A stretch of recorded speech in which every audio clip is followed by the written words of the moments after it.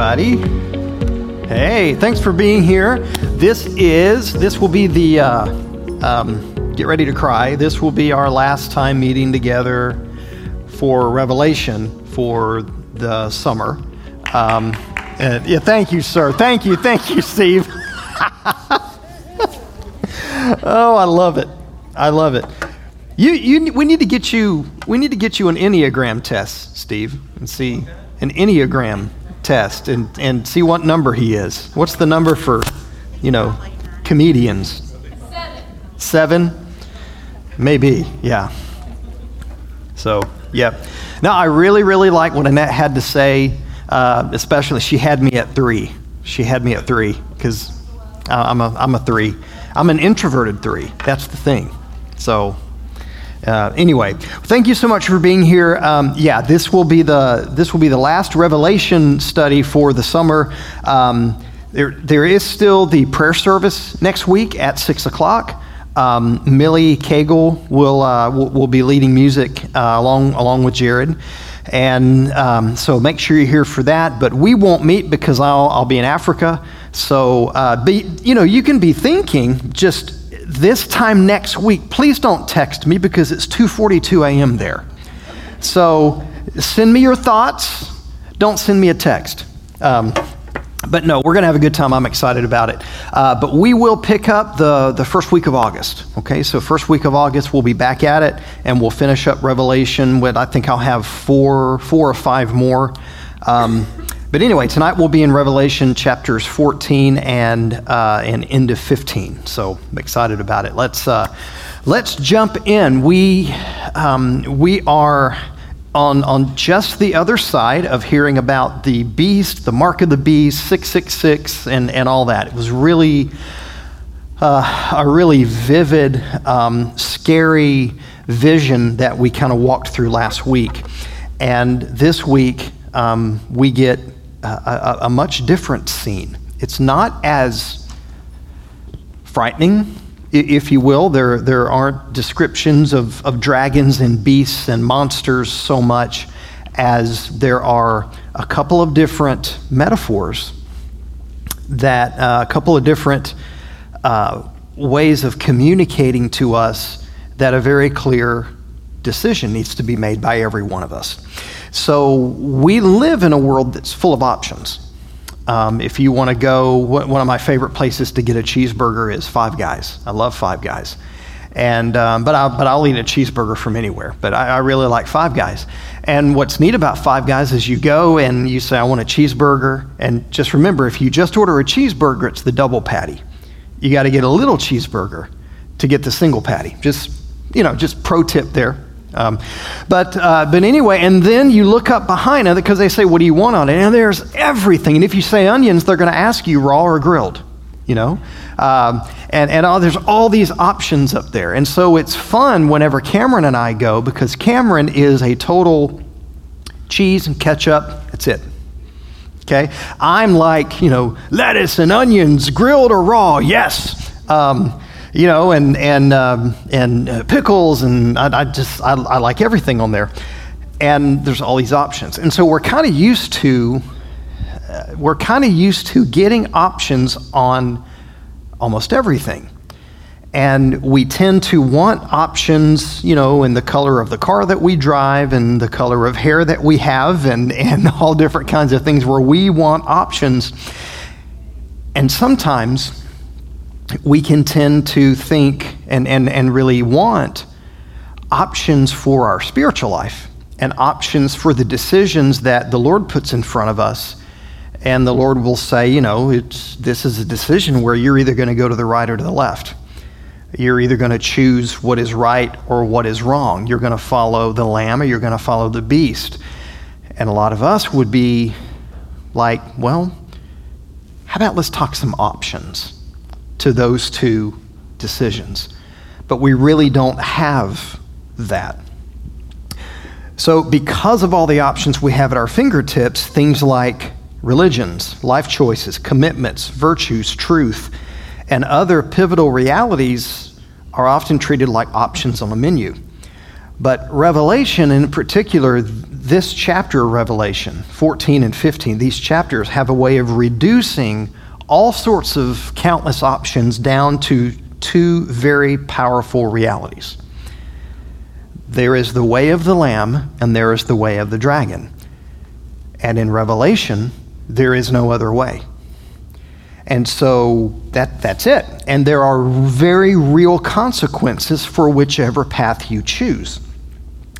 And so Revelation kind of puts things out there, and as I studied it, there are two kind of powerful metaphors, if you will, two principles, if you will, that kind of jumped off the page for me. And the first one is the principle of the path. That's kind of the first principle. The first thing that jumped off the page to me was the principle of the path. The second thing that jumped off the page was the law of the harvest. And I'll unpack these. And then there was a third amazing reality behind why we get the gift of making a choice at all.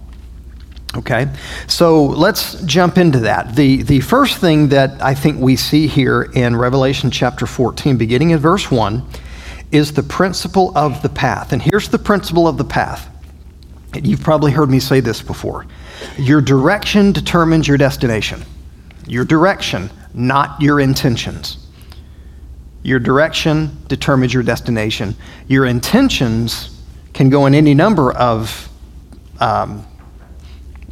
thoughts, but if I get in my car, tomorrow, if I jump in the van with the mission team and we head to the airport, and my intention is to end up in Tanzania, that may be my intention. But if I get separated from the group because I think, oh, look, shiny things, and I go and follow the shiny things, and somehow, some way, I get on a plane that is headed to Key West, tempting, but and I head to Key West, it doesn't matter if my intention was to get to Tanzania. If I get on a plane that points its nose in the direction of Key West, where am I going to end up? Key West, okay? Don't give me any ideas. And so that's really the principle of the path. Direction determines destination. Your direction determines where you end up, not your intention. So a couple of questions here that will help determine what is our direction. And Revelation chapter 14 opens up by kind of laying out here, you are going to end up in a destination, an eternal destination, and that is determined by the direction that you take. So the question is, who are you following? Who are you following? So let's jump in. Then I looked, there before me was the Lamb, standing on Mount Zion, and with him 144,000 who had his name and his father's name written on their foreheads. Remember, foreheads and wrist or hands are signs of loyalty and devotion. Okay? And so they had the name of the Lamb and the Father written on their foreheads. They were devoted to the Lamb. 144,000 is a multiple of 12. 12 times 12. 12 being a number indicating the people of God. 12 from the Jewish people of God. 12 indicating the non-Jewish people of God, the complete people of God multiplied here. So that's where we're getting this number. And I heard a sound from heaven, and here goes John again, trying his darndest, if you will, to describe what he's hearing. And listen to this description. I heard a sound from heaven like the roar of rushing waters, and like the roar of rushing waters, and like a loud peal of thunder. The sound I heard was like that of harpists playing their harps. Have you ever heard a harpist playing their harp and you think thunder rushing waters? Okay, no, but that doesn't mean that John is off base here. Again, he's trying to use finite human language to describe something he's hearing that is just absolutely otherworldly. This is a big sound he's hearing, right? Now, here's what's interesting. The 144,000 and the Lamb, these are the same as the crowd mentioned in Revelation 7. This is not the first time we've heard the complete people of God referenced as a group of 144,000. So we see this showing up again. Verse 3, and they sang a new song before the Lord, before the throne, before the four living creatures. The four living creatures representing all of creation, all of the animal kingdom, and the elders. No one could learn the song except the 144,000 who had been redeemed from the earth. These are those who did not defile themselves with women, for they remain virgins. Okay, before you throw tomatoes at me, ladies, this does sound quite misogynistic. It's not as misogynistic as it sounds on the surface. I'll explain that last sentence in just a moment. But what you have here is this is the song of the redeemed. And it's reminding us here that these are the people who have been redeemed from the earth because of their decision to be devoted to the Lamb and to follow the Lamb. And that is why when they sing this song, this is not a song that anyone can just sing and pick up. This is the song of the redeemed. So there is, again, they are in this place. They are at this destination because of who they have chosen to follow. They have followed the Lamb. They have this song. Now, verse 4, not defiling themselves with women. The reference to defilement with women, it's not as bad as it sounds at first. There's kind of it's probably written somewhere, but in the culture of holy warriors, okay, whenever someone was involved in a holy war, for instance, when David's men would go off to battle or things like that, they were to abstain from sex for the duration of the campaign. This is a big reason why in the scandal with David and Bathsheba, number one, it's why it wasn't a good thing for David to be at home. He should have been out with his men. Instead, he was at home and enjoying himself. But when Uriah was brought back and David kept trying to get him to go home to be with Bathsheba, it's a big reason why he said, no, I'm not doing that. They were not supposed to engage in sex during the military campaign. So to follow such an order was to present oneself pure for battle. Okay, that's kind of the terminology. So this verse 4, it was disobedience that would make the action of having sex defiling, not the women making it defiling, okay? So hold your tomatoes there. It was the disobedience that would defile someone, not women defiling them. So, but these people, they didn't defile themselves. They presented themselves as pure for battle. They followed the Lamb wherever he goes. The principle of the path, your direction determines your destination. You end up with the Lamb if you follow the Lamb, and only if you follow the Lamb. And here's that phrase again, they were purchased, redeemed, okay? They were purchased from among mankind and offered as first fruits to God and the Lamb. No lie was found in their mouths. They are blameless. The only way they are blameless is because they had been purchased. They didn't purchase this on their own. Remember, Paul writes, you were bought with a price. You're not your own. You were bought with a price. Therefore, glorify God in your bodies. So again, you'll hear me say it a lot that God's plan is to redeem this world and redeem us in this world, redeem us from the world system, but to redeem this world for God's glory. So again, they are where they are because of who they've chosen to follow. And the bullet point that I put there is who we really trust is determined by who we depend on to provide for us. And this has some links going back to whenever, I think it was last week's lesson, where those who took the mark of the beast did so that they could buy and sell and trade. And it brought the question, what do we fear more? Do we fear more losing our lives or our livelihood? You know, is it more about, I'm going to be killed, or I'm going to live, but I'm going to be very uncomfortable? You know, and I like my creature comforts. And so what would be, you know, it's a very real question. Would we give ourselves over in devotion to maintain our comfort level, to maintain our livelihood. And so what these folks did is they trusted the Lamb to provide for them. And who we really trust is determined by who we depend on to provide for us. So the principle of the path, direction determines destination. Who are you following? Who are you following? The other thing here, who are you listening to? Who are you following? And the following is kind of an exterior thing. I'm following the Lamb. I'm taking the steps. May you be covered in the dust of your rabbi was kind of the way spoken of, that disciples would follow their rabbi so closely that, this metaphorical idea of the dust getting kicked up and covering those who followed. So who are you following? But then there's this other question, this other aspect. Who are you listening to? Whose directions are you following? And this has kind of an interior development. What influences are you letting in?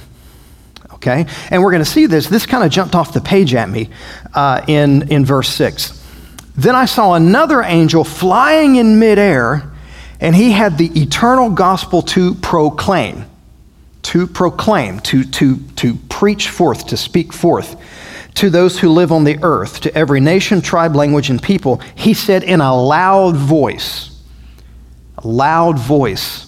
and this is a word, this phrase here, a loud voice, is part of where we get the word acoustics from.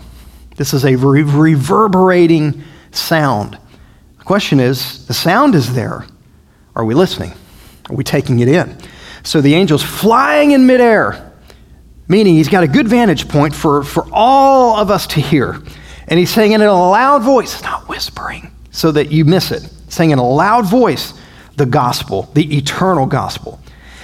Here's what he said in a loud voice: fear God and give him glory, because the hour of his judgment has come. Worship him who made the heavens, the earth, the sea, and the springs of water. That's the proclamation. This is the gospel. Worship him. Follow him. Are we listening to this? Are we taking this in? Is it reverberating in us? Verse 8, a second angel followed and said, fallen, fallen is Babylon the Great, which made all the nations drink the maddening wine of her adulteries. Now, you remember last week, the beast, the other beast, and the dragon. 666, failure, failure, failure, failure. The whole chapter talking about how they had this imitation trinity that's trying to deceive people.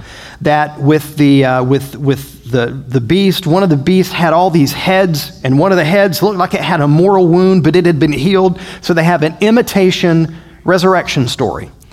And it's just this cheap imitation of the work of the Father, Son, and Holy Spirit. And what we learned last week is that it was almost a comedy of failure. Failure upon failure upon failure upon failure. Failure to kill the woman clothed in the sun and the moon.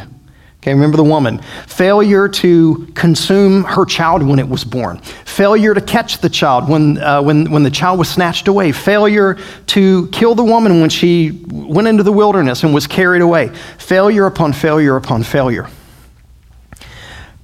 The area, the geographical area that has given itself over to the way of the beast and the other beast and the fake statue that's talking and the dragon is called Babylon. Okay? Now Babylon here is kind of a code word for Rome, for the original audience. And here's what's interesting about that. Babylon and Rome were the two powers who destroyed temples. Okay?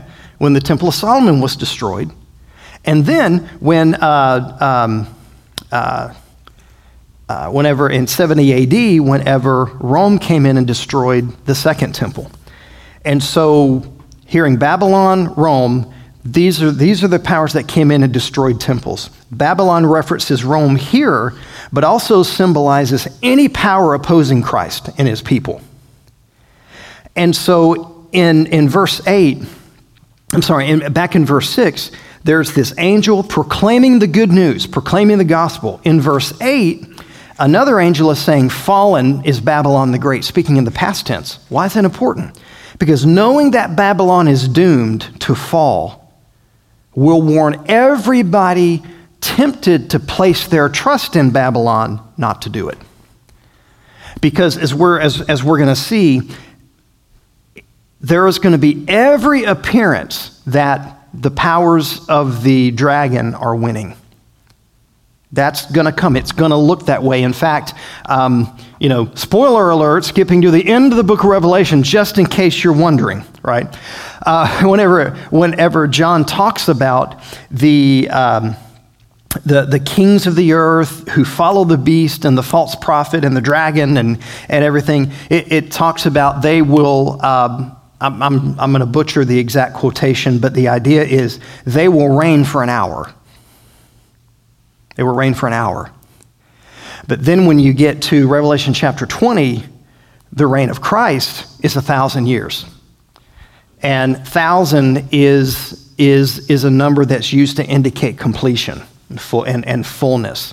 So compared to the 1 hour where it seems like evil is winning, the power of God is complete and total and final.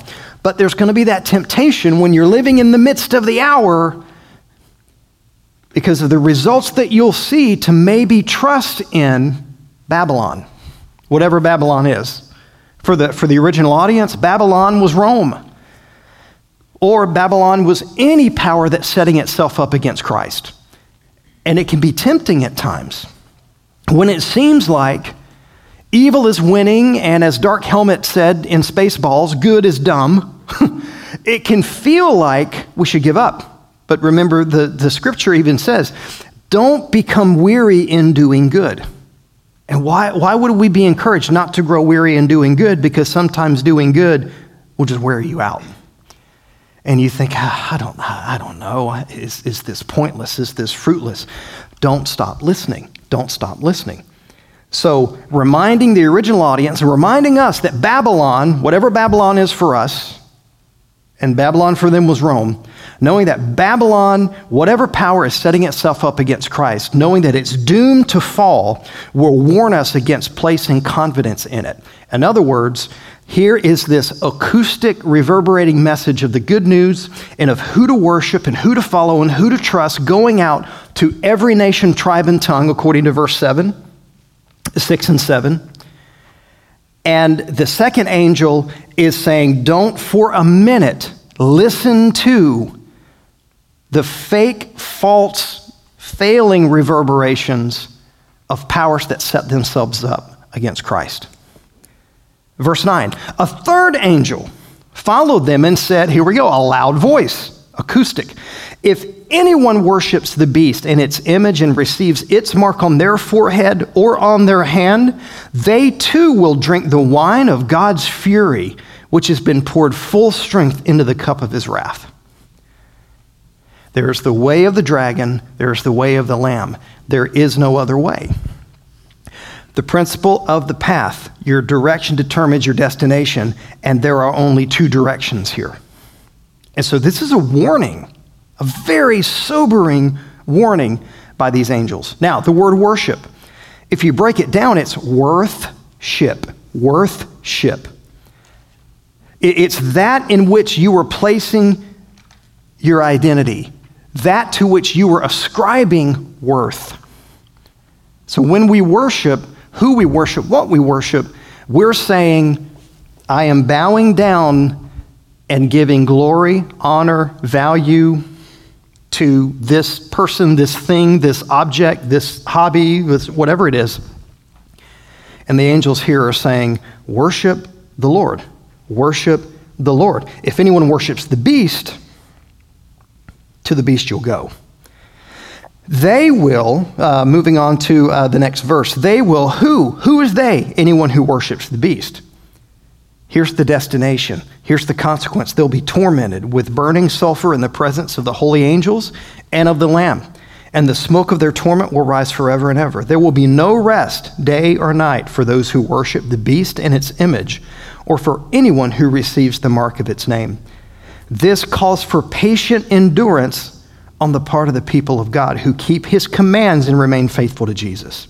Patient endurance. Because, like the people of God in the book of Isaiah, beginning around chapter 40, it was seeming for those people that waiting for, trusting in, and following after God just wasn't worth it anymore. And Isaiah comes to them and encourages them and tells them, keep on listening, keep on following, don't give up. Paul says in 1 Corinthians 15:58, be steadfast and immovable, always abounding in the work of the Lord, knowing that your toil is not in vain. And also writing, don't grow weary in doing good, for there will be a harvest. And remember that. Then I heard a voice from heaven say, write this. And if I'm John, I'm going, I already have been, as fast as I can. Okay, write this. Blessed are the dead who die in the Lord from now on. I mean, those who are living, this calls for patient endurance on the part of the people of God who keep his commands and remain faithful to Jesus. But blessed are the dead who die in the Lord. Yes, says the Spirit, they will rest from their labor, for their deeds will follow them. So here's the thing. We can neither dismiss the reality of judgment, we can't do that, nor can we close off the reality of hope. That's what to me is so fascinating about chapter 14. That there is heavy-duty wrath here. Heavy-duty wrath. Sobering warnings.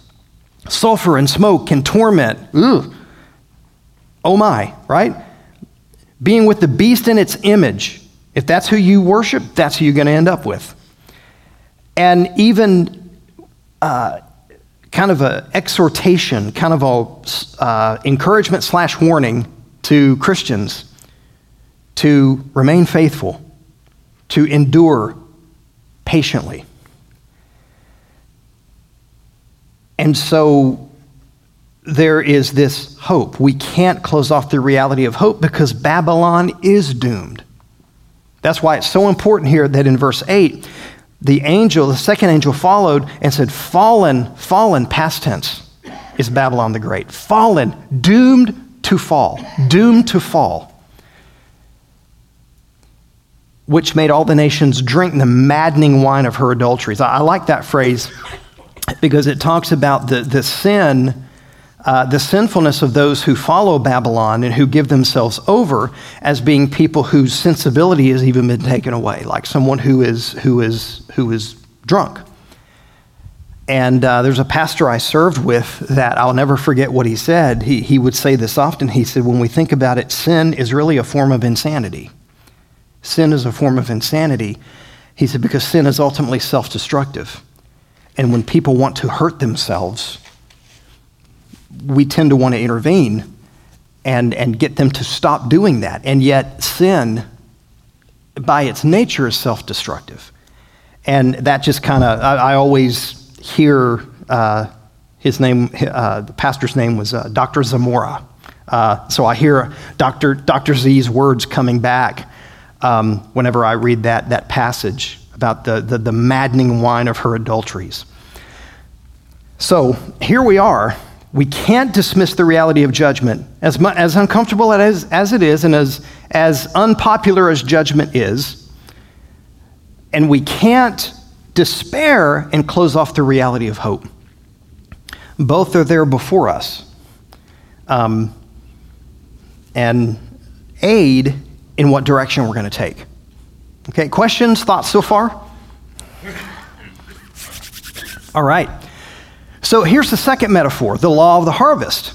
You reap what you sow, you reap more than you sow, and you reap longer than you sow. So what we saw first that jumped off the page to me was the principle of the path. Direction determines destination. Direction, not intention, determines destination. Now what we see in chapter 15, I'm sorry, we're still in chapter 14. We'll get to 15 in a moment.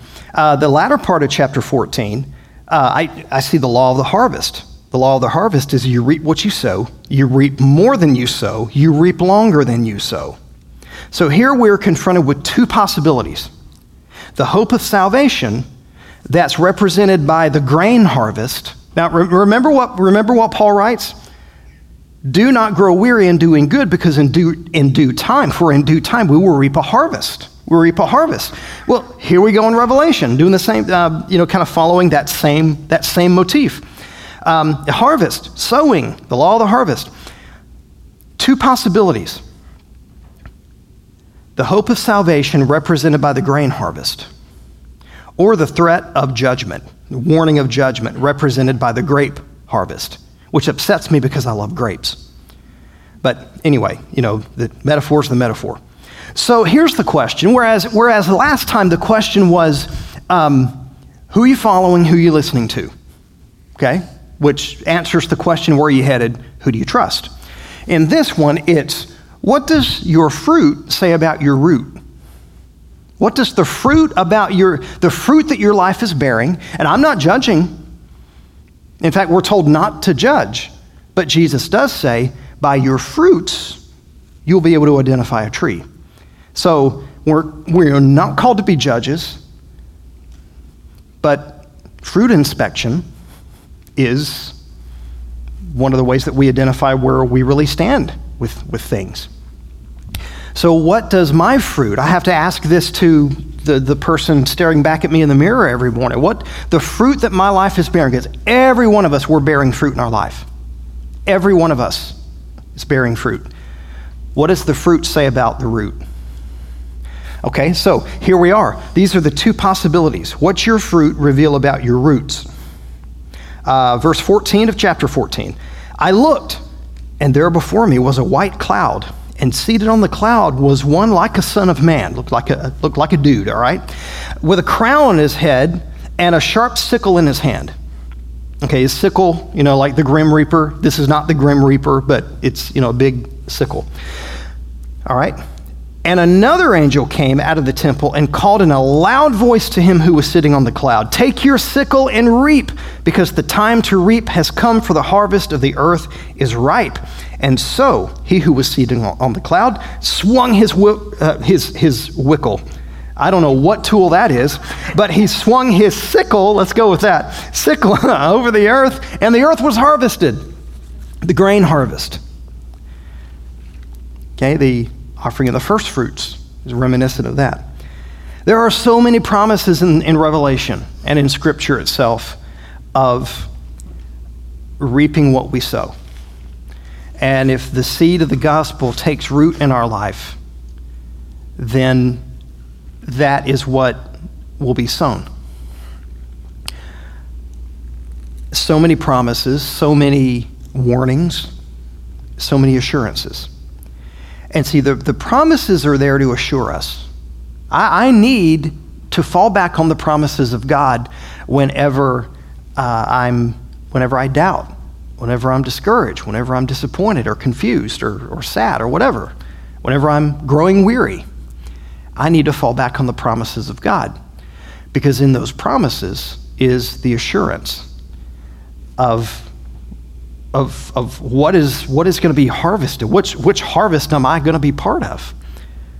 Well, the seed of the gospel, if the seed of the good news has taken root in my heart and in my life, and it's bearing fruit, the fruit of love, joy, peace, patience, kindness, goodness, faithfulness, gentleness, and self-control, then which harvest am I going to be part of? And the reason assurance is so good is because assurance is way better than anxiety. Assurance is so much better than anxiety. And so here are all these promises about God taking us to be with him, identifying himself with us. But there's another harvest here. Verse 17, another angel came out of the temple in heaven. He too had a sharp sickle. Still another angel who had charge of the fire came from the altar and called in a loud voice to the one who had the sickle. Take your sharp sickle Be very careful there. And gather the clusters of grapes from the earth's vine, because its grapes are ripe. Okay, you remember the battle hymn of the Republic? This is, the grapes of wrath. Yeah, so that's kind of where this comes from.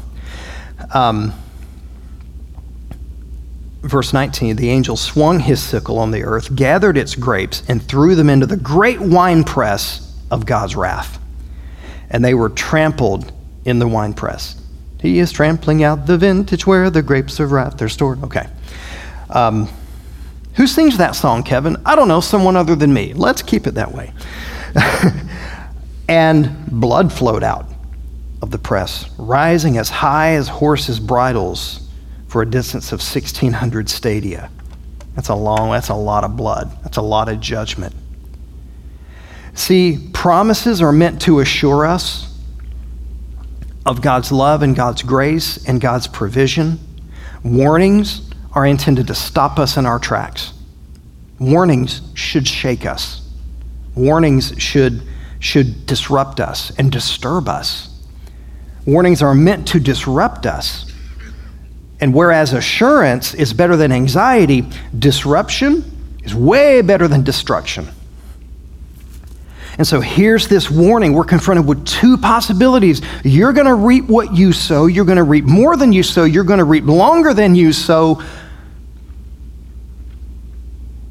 What's the harvest? What's the harvest of your life? This is a pretty serious warning. And so we have these two things, but the third part and the last part for the summer, cry, is the tenacity of grace. It's the principle of the path. It's the law of the harvest, but never count out the tenacity of grace. And here's the tenacity of grace. And this tenacity is what gives us any type of decision and choice at all. It's that Christ never stops calling while the clock is running. Remember that gospel that was going out to all the earth? Still going out to all the earth. Still being proclaimed. Is your life living it out loud? Okay, and are you acting upon it? Law of the harvest is in full effect. What are we sowing in this world? And what does the fruit we're bearing say about what we're rooted to and who we're rooted to? But in the meantime, if we find that our direction that our direction isn't pointing toward the destination that we want or that God is calling us to, and if the fruit of our life is such that it's demonstrating that we're rooted to something or someone other than the Lamb, then grace steps in to give us the opportunity to respond to the call of God, to respond to the good news of Jesus.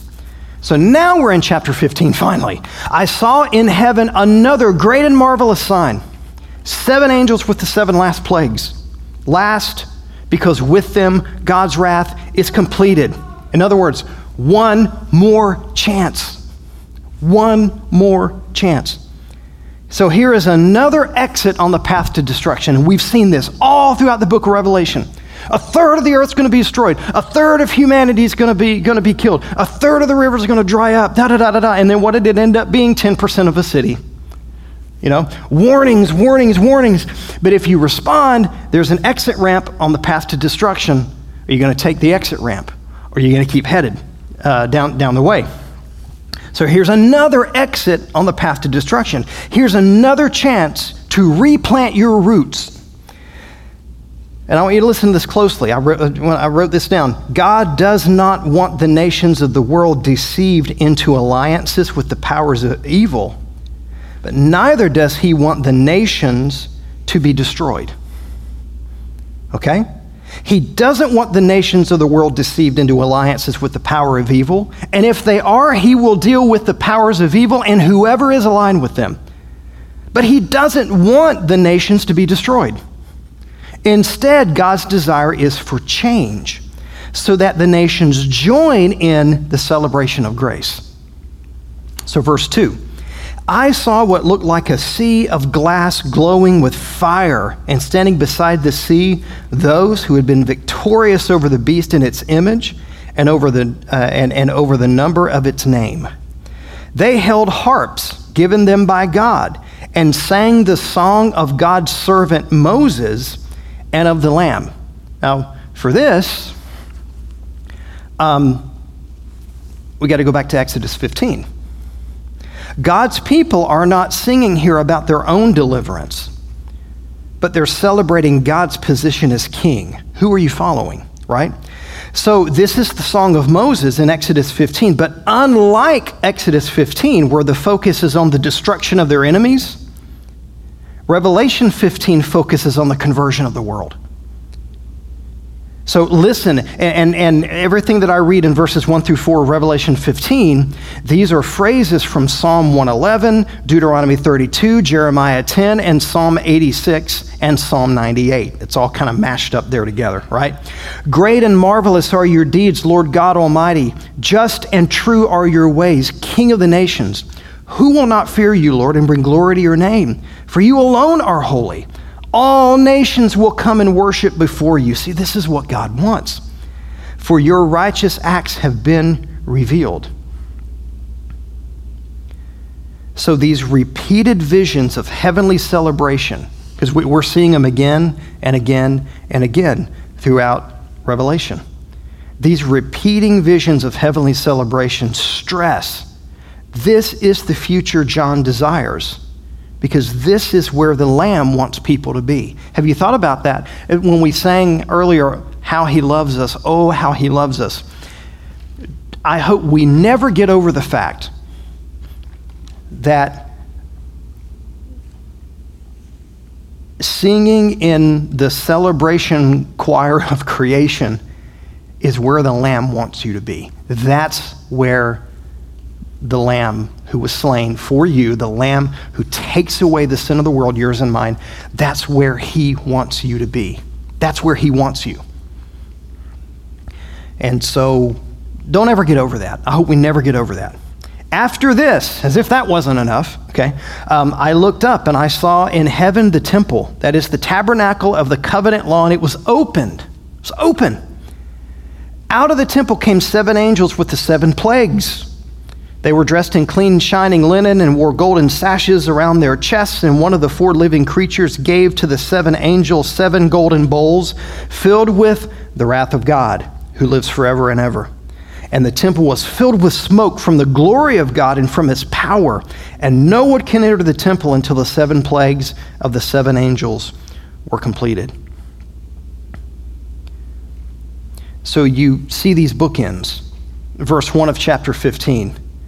7 angels with the 7 last plagues. Last because God's wrath is completed when those are poured out.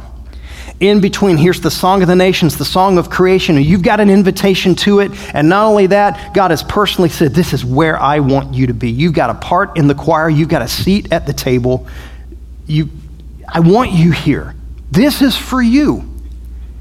And then on the other bookend of this scene is the temple opened, the wrath about to be poured out. And so here we are with the choices. The wrath is poured out on those who follow the dragon, the beast. The heavenly choir, the song of creation, the delight, the rest, the victory is with those who follow the Lamb.